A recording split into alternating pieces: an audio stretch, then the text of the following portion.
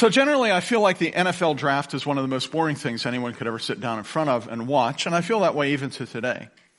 But when the Steelers drafted Najee Harris just over a week ago, it caught my attention and just about everybody else's attention.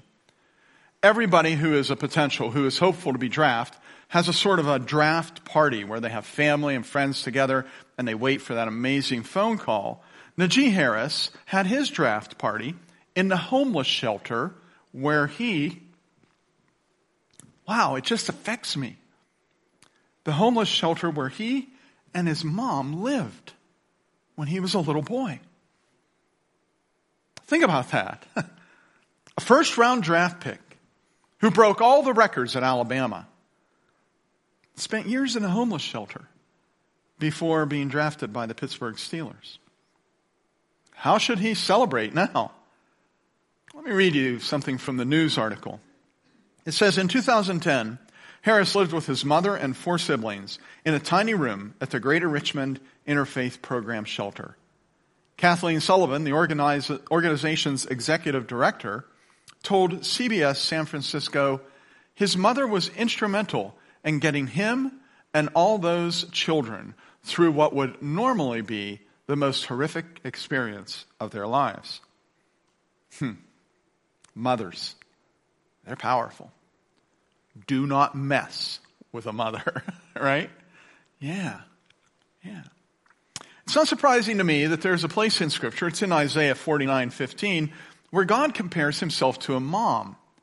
He says these words, he says, can a mother forget the baby at her breast and have no compassion on a child she's born?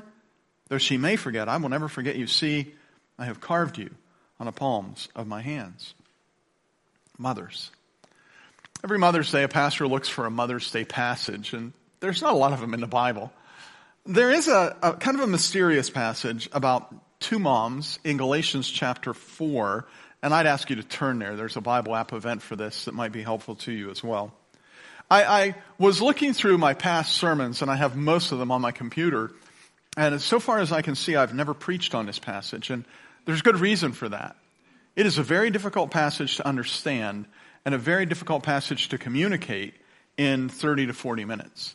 Now, if you've been going to church all your life and you've been there for breakfast, lunch, and dinner, that's what I think of when I think of Sunday morning, Sunday night, Wednesday night, like many of us grew up that way, then this passage is familiar to you and people involved in it and the concepts involved are much easier for you to understand.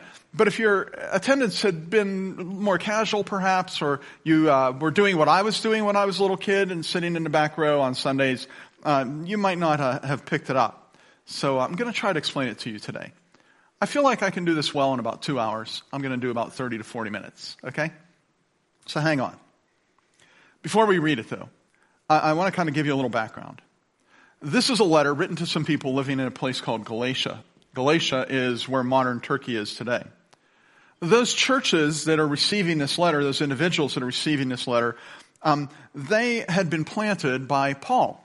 And Paul is the guy who wrote this book of Galatians. He's writing them a letter kind of as a follow-up. Paul had taught them what it means to be saved. And just in case you're wondering, well, what does it mean to be saved?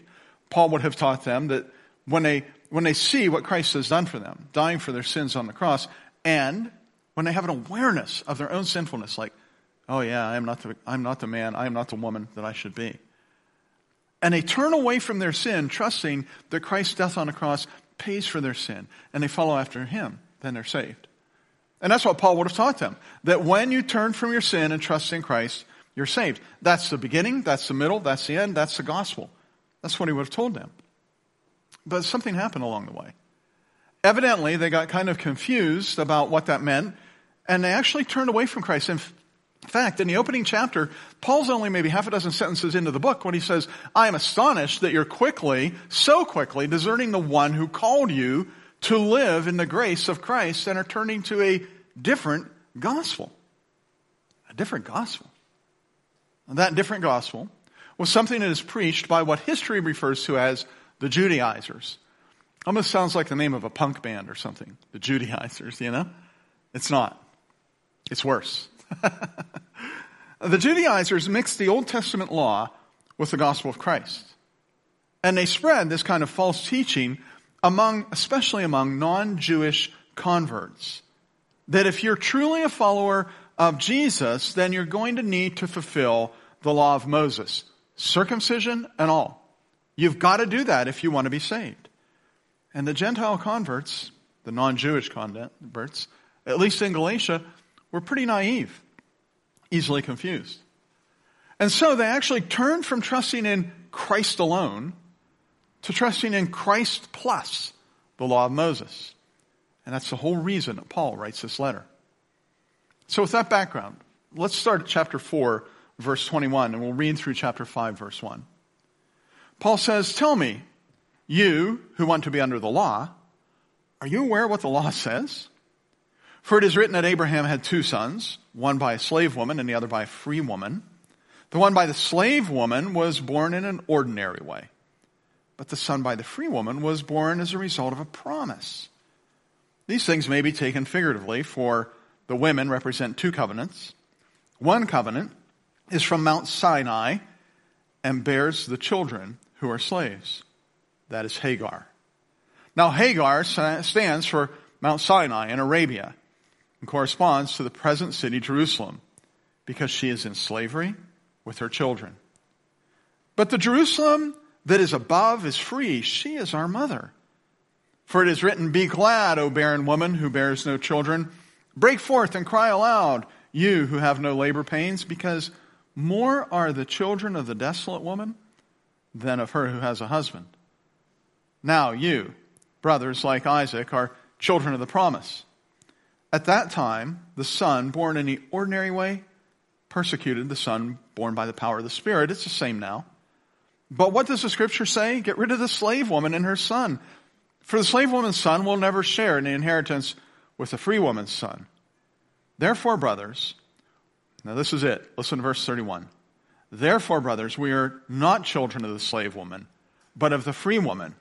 It is for freedom," it says in verse 1 of chapter 5, "that Christ has set us free."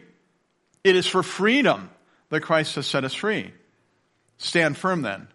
Do not let yourself be burdened again by the yoke of slavery. Okay, so let's just try to follow some of the thinking here that's being laid out in the scripture. First, there's two women. Hagar, she is the woman whose son came about by a natural human means. She is the slave woman of Abraham's wife, Sarah. Abraham went with her and gave birth to a son whose name was Ishmael. And then there's Sarah. She is Abraham's wife. She is the one who received God's promise of a son. And through that son, eventually, a child would be born in Bethlehem, a Savior who is Christ the Lord, thousands of years later. She is the wife of Abraham. There's two women, two mothers. There's two covenants as well. He talks about Sinai, Mount Sinai in Arabia, and the other one would be Mount Calvary. You know, it was at Mount Sinai in Arabia where Moses went up and got the 10 Commandments. That's the covenant of Mount Sinai. The other one is Mount Calvary, and it is a covenant of grace in Christ. And although the Apostle Paul does not mention Mount Calvary here, that is where the covenant of grace was established through Christ's death. He talks as well about two cities. He talks about an old Jerusalem that seems to be in bondage and even in bitterness. And he talks about a new Jerusalem from above, from God. And you got to know, if it's from above and from God, it's a good thing. So now on Mother's Day, we're not just talking about two mothers. We're actually talking about two different families almost, two different mindsets, two different kind of people. There's a family of fallen humans that are in bondage, in slavery. And there's a family of God that is free. There's a family of Mount Sinai that is caught up in the law and following the law and the letter of the law. And there's the family of Mount Calvary that lives in grace. There's a family of the old Jerusalem with stale religion and seemingly bitterness. And there's the family of the new Jerusalem made holy by God himself and full of light. Sarah's role in all of this is that she is the mother of Isaac, a promised child. In fact, in Genesis chapter 15, verse 5, God tells Abraham, you're going to have a lot of descendants. And that is no small thing to say, because Abraham's a pretty old guy. and so is his wife. But God, the scripture says, he took him outside and said, look up at the sky and count the stars, if indeed you can count them. And then he said to him, so shall your offspring be. I love a song by Rich Mullins where he has the line, he says, sometimes I think of Abraham, how one of those stars had been lit for me. 2 chapters later in Genesis, we read, God also said to Abraham, as for Sarai, S-A-R-A-I, Sarai, your wife, you are no longer to call her Sarai, her name will be Sarah. I will bless her and will surely give you a son by her. I will bless her so that she will be the mother of nations. Kings of people shall come from her. Sarah is the mother of Isaac. Eventually, she's the mother of nations. And God's talking about something, obviously talking about something that is bigger than, more than just genetic offspring. He's talking about spiritual offspring. He's talking about anyone who looks to the Messiah and trusts him for salvation. Since it's Mother's Day, I'm going to refer to those people as the people of Sarah's family. That's not a biblical phrase at all. It's just a Steve phrase to kind of make it fit with Mother's Day. And I want to say that when we're looking at this passage, we learn that Sarah's family is a family that lives in freedom, not in fear. Fear is a really tricky concept. I've been in groups where we're talking together numerous times, and there'll be one person who says, you need to fear God. And the other person says, I don't fear my dad, and God's my father. You need to fear. And that goes back and forth. Should Christians fear God? The short answer is, yeah, we should. We should have a reverential fear for God, a profound respect for God, a respect for his holiness, his otherness, his separateness. And we should surely fear his correction if we're acting in a manner that's unworthy of his name. But as believers, we never fear condemnation. We never fear judgment. In our passage, Paul indicates that the slave woman, Hagar, is kind of like the Ten Commandments. Like Mount Sinai, where the Ten Commandments came from. And God gives us his perspective. Actually, he gives us how the people perceived Mount Sinai when they were there with Moses in the book of Hebrews.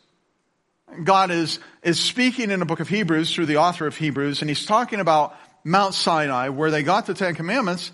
And he says this in chapter 12, verse 18. He says, what you have is better. Mount Calvary is better than Mount Sinai.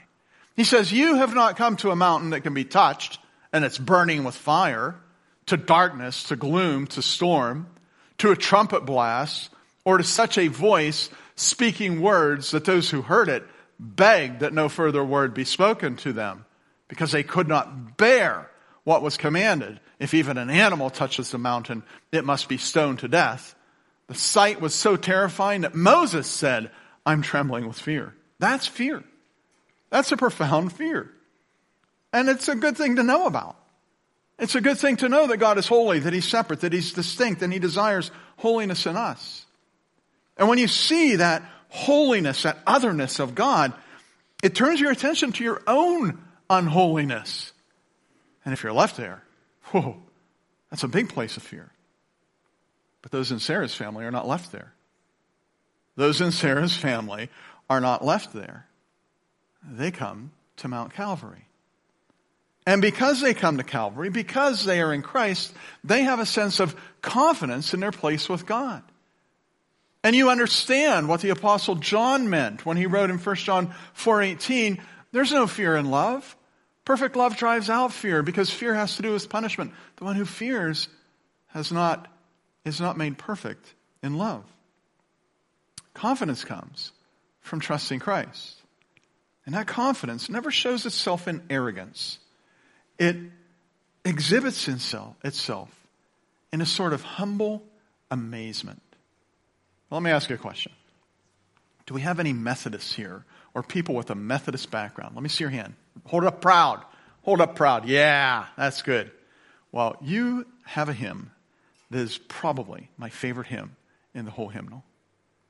It's my favorite hymn because it speaks of the astonishment that Charles Wesley had when he realized that he had a place with God. He says this, and can it be that I should gain an interest in my Savior's blood? Died he for me, who caused his pain? For me, who him to death pursued. Amazing love. How can it be that thou, my God, shouldst die for me? Yeah. It's a humble confidence in what Christ has done. And you have that confidence when you realize that salvation is through Christ alone. The people of Galatia had lost that confidence because they'd been infected with a false teaching that said, if you really want to follow God, you're going to have to do this particular thing, namely engage in the Mosaic tradition. And that is not the way it works. Salvation does not come through what you can do in your own strength. Salvation comes through the promise of God. It is a gift to people who are barren of righteousness. I got nothing on my own. It's got to come from Jesus. Paul uses some really strong language when he speaks to the Judaizers. I encourage you to read that on your own, chapter 5. It turns right up to PG-13 if you read that. He has good reason to, because Paul knows that the law can't save. It's completely unable. Paul kept the law as well as anyone, and yet he says it's of no profit to me. And the person who sits there and says, I'm a pretty good person, I think I'm probably a pretty good person. God, I'm okay with God. That person is not part of Sarah's family. You can't be part of Sarah's family until that perspective has changed. Because confidence that is based in your own goodness is confidence in the flesh. It is self-righteous. None of us like people that are self-righteous. God doesn't like self-righteousness either. It is sinful. It is arrogant. It is offensive to God. And the Judaizers, the Apostle Paul regards as trouble causers because our good works cannot save us. Another reason that they kind of make Paul crazy is because they make it unnecessarily difficult for people to find God, to become Christ followers. Circumcision, that's unnecessarily difficult. Christ has done it all. God has gone to immense expense providing our means of salvation. Jesus gave his very life. And saying we need to add something to that in order to really procure salvation actually devalues the sacrifice of Christ on the cross. And it adds an unnecessary burden to people who are hungry to follow God. And third, adding to the gospel, it actually robs us of the confident joy that should belong to Sarah's family. Those outside of Sarah's family, they are not joy givers. They are joy suckers. Jesus describes them in Matthew 23:4. He says they tie up heavy, cumbersome loads and put them on other people's shoulders, but they themselves are not willing to lift a finger to move them. Paul is resisting that with all his might in this letter.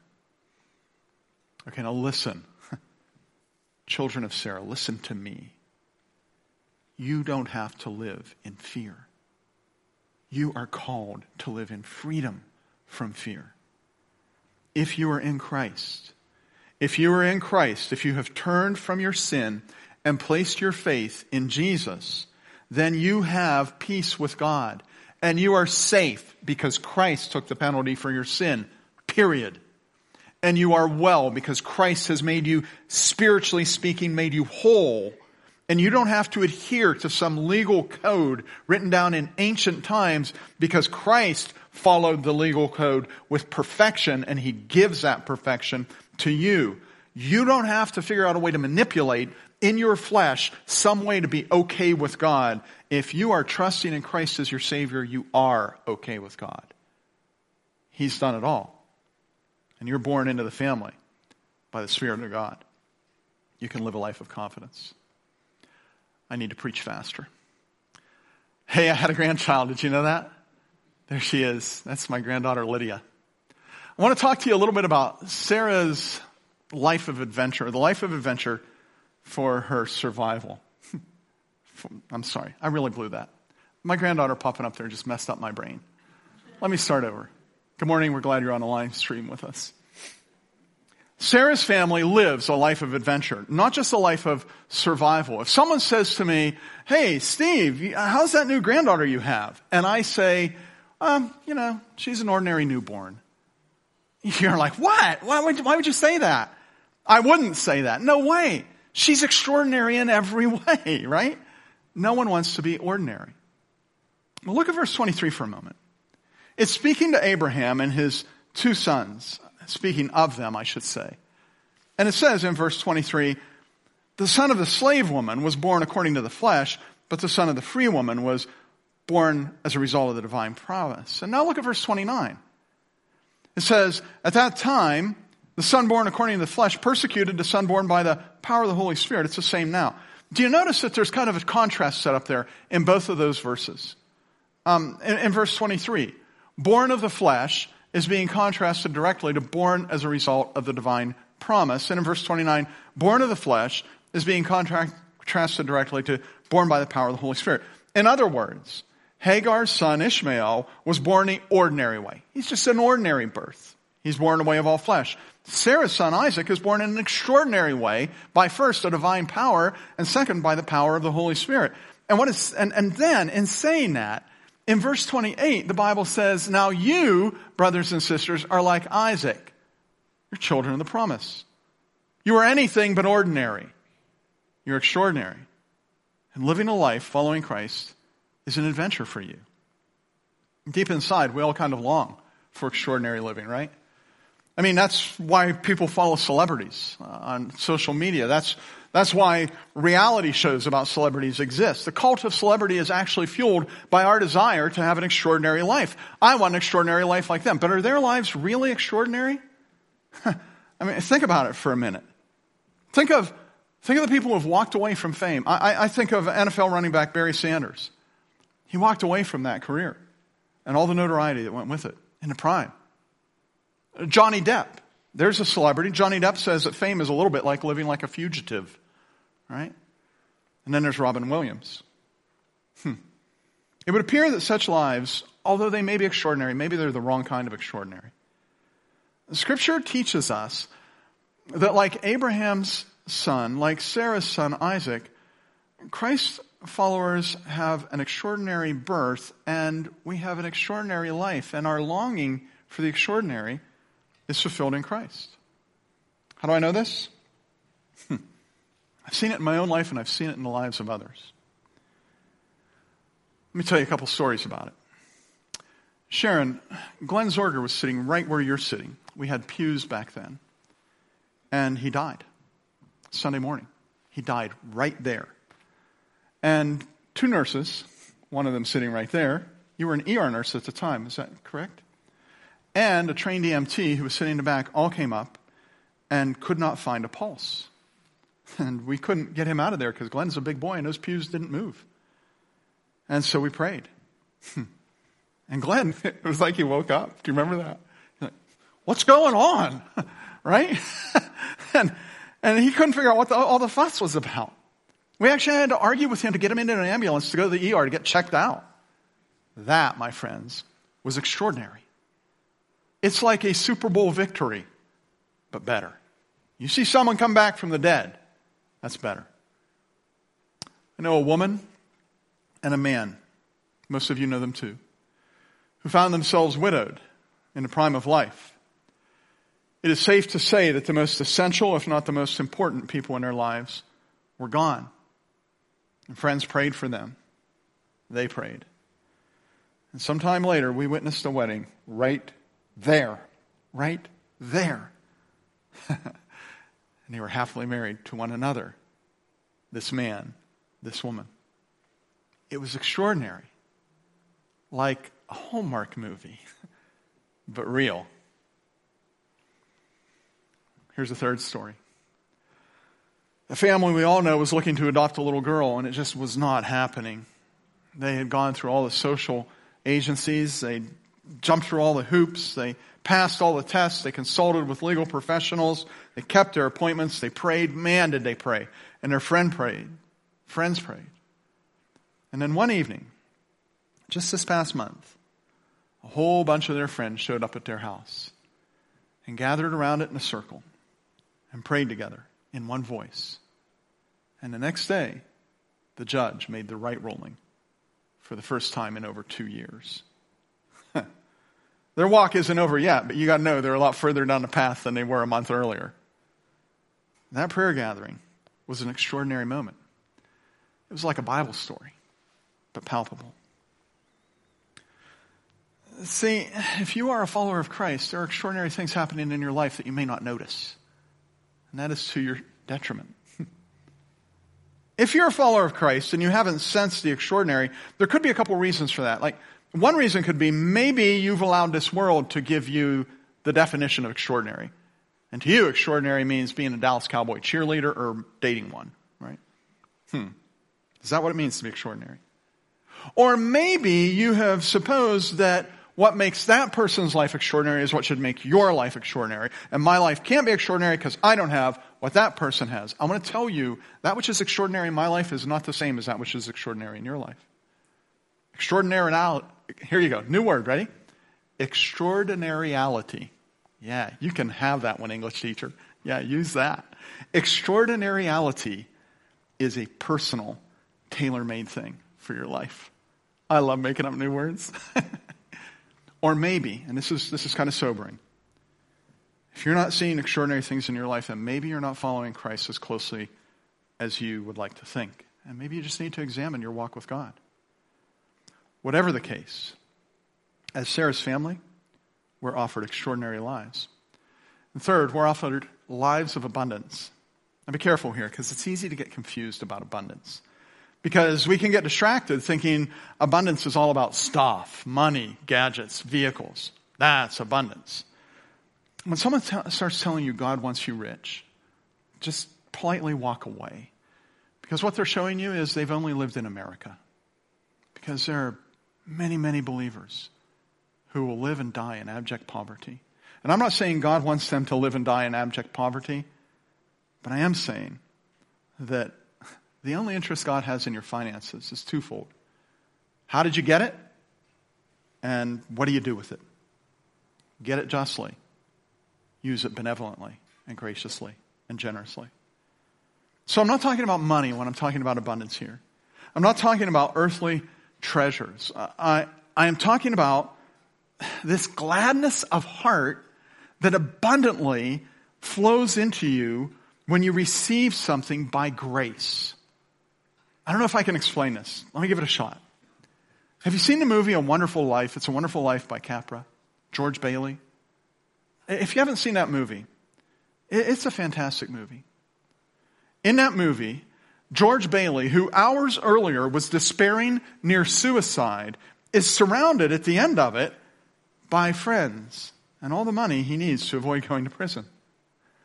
Now, for sure, everyone who loves George Bailey is glad that he got the money so he doesn't have to go to prison. But the beauty of the moment is an abundance that goes beyond the bank account. The beauty of the moment in that story is a spiritual kind of abundance, an abundance that comes from the favor of God. It is a picture of divine blessing that touches the heart. I cry every time I watch it. Every time I watch it. I just sit there. I don't let Laurel know I'm crying. I look straight ahead. But I feel them going down my cheeks. I'm not crying because, George has the money. Thank God for that.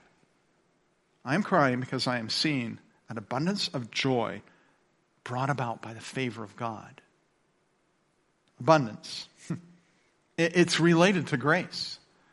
And God's grace is what brings abundance of joy. He pours His grace into our lives in ways that we don't expect, ways that we don't even recognize them right away. But when you see His grace, when you see this undeserved favor flowing into your life, the word that describes your reaction is joy. There are other words, gratefulness, happiness, relief, but joy is what embodies all of that.